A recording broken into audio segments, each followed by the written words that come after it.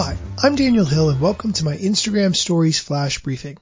There was no new major news announced for Instagram since most of the United States is enjoying a day off today. But I did want to talk about a feature that I recently discovered existed. Maybe everyone else has known that it's been around for a long time, but I never noticed it before.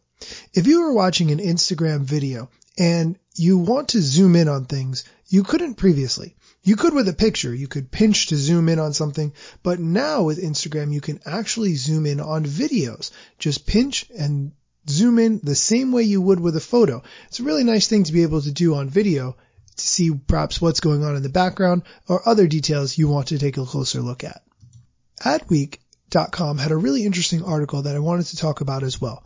The title of the article, How Instagram Analytics Can Help Boost ROI in 2019. Understanding the algorithm is key. Now, this article has a lot of valuable insights that I definitely recommend taking a look at, but it talks about a couple of specific things that I wanted to highlight. The first is noticing what your engagement rates are. It says in the article that if you review your Instagram content performance monthly, you can compare it against previous months and campaigns. If you can identify both the wins and fails, you'll be able to build a stronger content calendar for the future. What that means is what I've always said. If you go into your Instagram business analytics and you look and see how posts have done, how your audience has responded to those posts, do more of what your audience wants to see. This article says it in a much better way than I did. It also says to use the Instagram Stories poll results as a metric. You can ask a question in an Instagram Stories poll and see how your audience responds.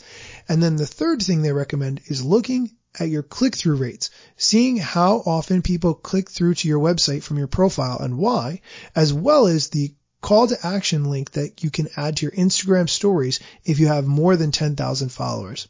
Definitely take a look at this article on adweek.com. It has some very, very good points. And now on to the question of the day. How do I mute people? If you're tired of someone's posts or stories, or maybe even both, you may want to take a little break from them. Instagram refers to that as muting. If you want to mute someone, go to one of their posts and tap on the three dots in the top right corner. From there, you can pick the option mute and then a window pops up.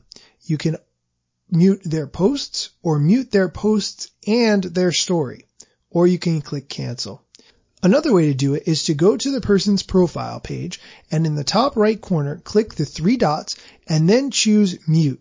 From there, you have the option to mute posts, mute story, or mute posts and story.